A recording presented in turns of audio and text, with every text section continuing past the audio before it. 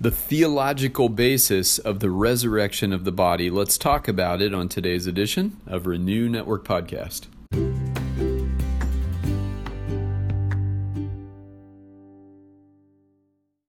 Good Friday morning, my friends. We're moving on today in 1 Corinthians chapter 15. We're going to be looking at verses 45 through 49 as Paul continues in his conversation about the bodily resurrection. Now today, his scope, the arc of his teaching will be largely theological, looking at the difference between Adam as a forerunner of Christ and Christ himself, and the difference between the two. And so we'll be discussing that today as we begin our study together. Before we get into the text, let's go before the Father. Heavenly Father, we love you today. Once again, Lord God, we thank you for your word, and once again we come hungry to hear from you. Open our ears and our eyes and our hearts to what you have for us today. And we thank you for your faithfulness at work in our lives this week. As we come to the weekend once again, we look forward to some rest, to some play, and some enjoyment with the people we love, and we give you thanks that you created the Sabbath cycle, and that we work and then we rest. And so, Lord God, help us to take some time to really rest and enjoy being alive this weekend, because you call us to your rest. The Sabbath was made for man, not man for the Sabbath. And so it's your gift to us, and we give you thanks for it.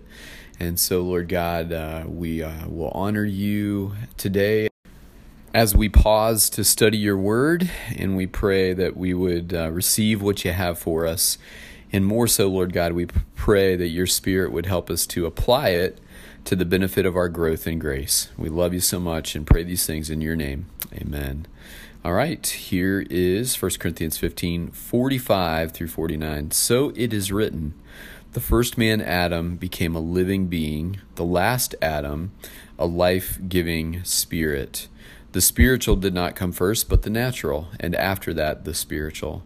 The first man was of the dust of the earth, the second man is of heaven. As was the earthly man, so are those who are of the earth, and as is the heavenly man, so also are those who are of heaven.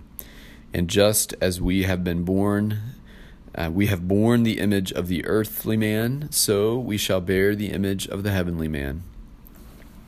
And so Paul begins his discussion today by talking about Adam, the first man. He was blessed with all of the good blessings of God. He was given a lovely place to live and call home. He was given meaningful work.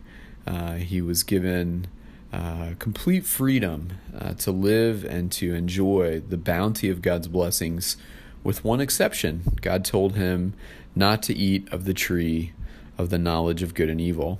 And so Adam lived and fellowshiped closely with God, and eventually we know the story where Adam and his wife were led into the sin of distrusting and doubting God, as the serpent tempted them with fruit from the tree of the knowledge of good and evil.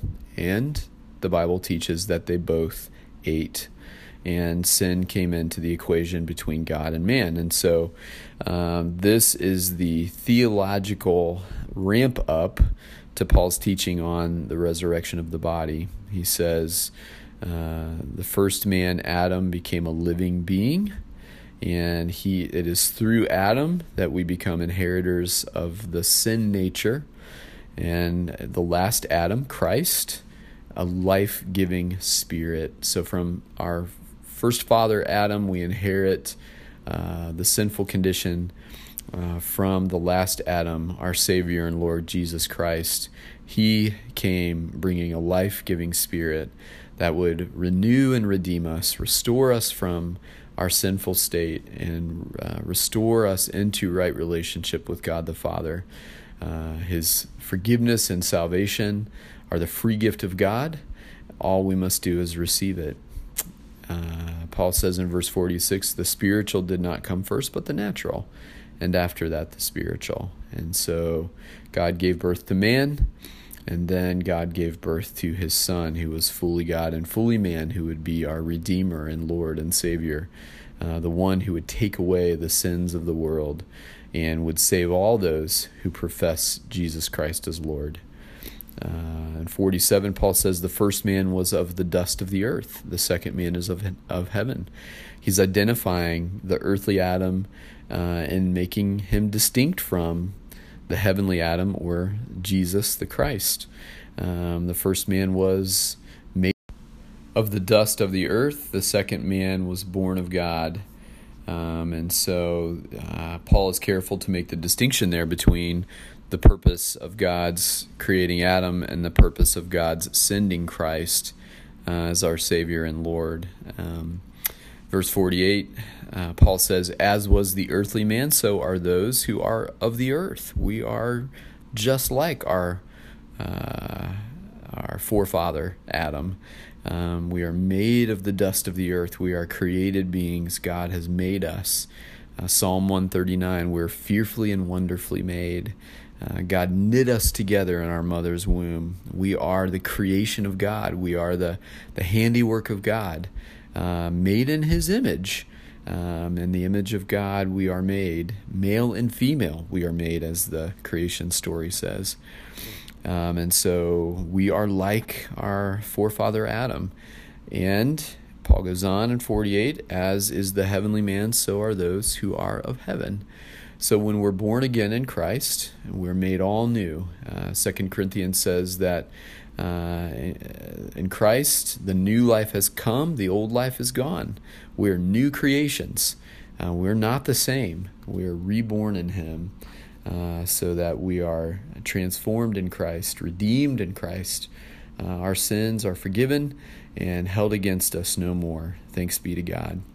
And so we become then like the image of our Savior. We are remade in his image, reborn in his image, made to be more like him. And so as we receive Christ into our lives and we receive the redeeming work of Christ, the Spirit of God goes to work on our hearts and our lives, transforming us so that we grow in ever-increasing Christ-likeness.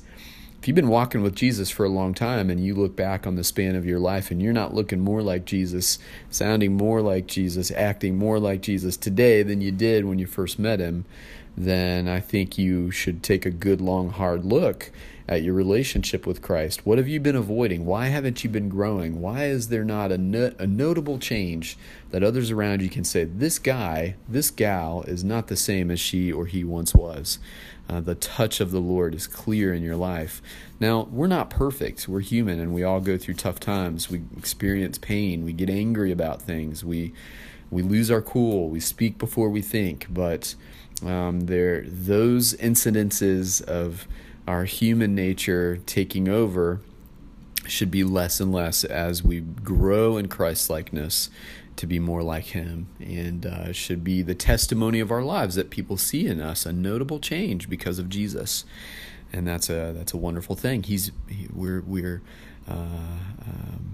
becoming like him who is of heaven. And in 49 we move on. Paul says, and just as we have borne the image of the earthly man, so shall we bear the image of the heavenly man. That's God's work in us. He makes us more like his Son when we devote ourselves to him. We're made to reflect the image of Christ in the world if we profess faith in him and we're his followers. And so, my friends, I'm challenged by these words. This is the theological underpinnings, the theological basis for the resurrection of the body. There was a man, Adam, who sinned, and we all inherited that sin nature. And then there was a man, Jesus, who was both fully God and fully man, who came as our atonement. He came to rescue and redeem us from sin's grip on our lives, to set us free, and to right the scales so that we could be back in right relationship with God the Father. And if we profess faith in him, he becomes our Savior and Lord, and his transforming work begins in our lives, remaking us in his image. And so this is the theological basis upon which Paul will be continuing on in this chapter 15, and we'll finish out what Paul has to say on Monday. Some beautiful, beautiful things coming our way in the next section. You've probably heard the text in the next section in funeral services as we remind ourselves of what awaits us in the life eternal. And so thanks for taking time out of your day to come by and study with us. And we will continue on next week, Lord willing. God bless.